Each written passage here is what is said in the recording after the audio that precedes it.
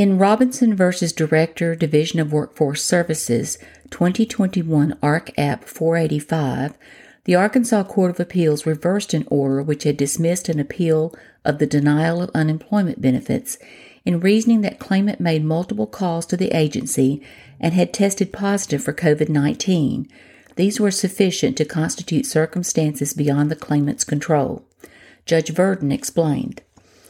On July 7, 2020, the Division of Workforce Services, or DWS, issued a Notice of Determination of Entitlement that found Robinson was not eligible for Pandemic Unemployment Assistance, or PUA, benefits because he was not a covered individual under the governing sections of the CARES Act.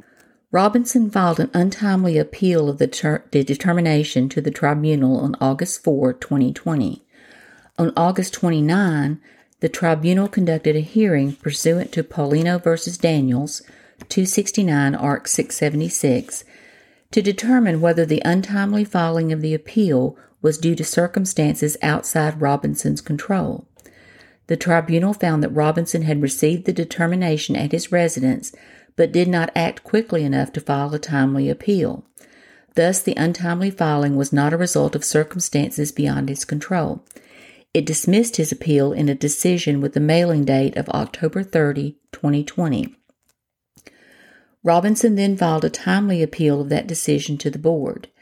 The board, without a hearing after review of the tribunal record, upheld the tribunal's dismissal of Robinson's claim for PUA benefits. Robinson has now appealed from the board's decision dismissing his PUA claim. The board concluded that Robinson failed to rebut the presumption that a letter is received by the person to whom it is addressed, citing Skaggs v. State, 287 ARC 259, and Moore v. State, 285 ARC 321.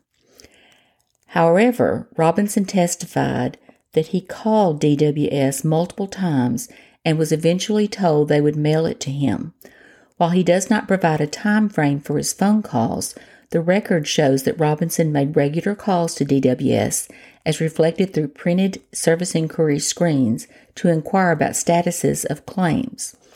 Per DWS notes from Robinson's call on July 6, 2020, he was given a time frame of 6 to 8 weeks for a decision, and he was told that the decision cannot be given by phone. He was advised on July 8 that no decision had been made. He called on July 20, and notes indicate that he was told both that his decision was still pending and that a decision was made and mailed. On July 21, Robinson was told that he would have to wait on the decision letter to come in the mail. While the board concludes that these inquiries were primarily regarding his unemployment claim, there is no evidence in the record to suggest these calls were not about PUA, as Robinson testified, or that would otherwise support this finding. Substantial evidence exists only if reasonable minds could have reached the same conclusion without resort to speculation or conjecture.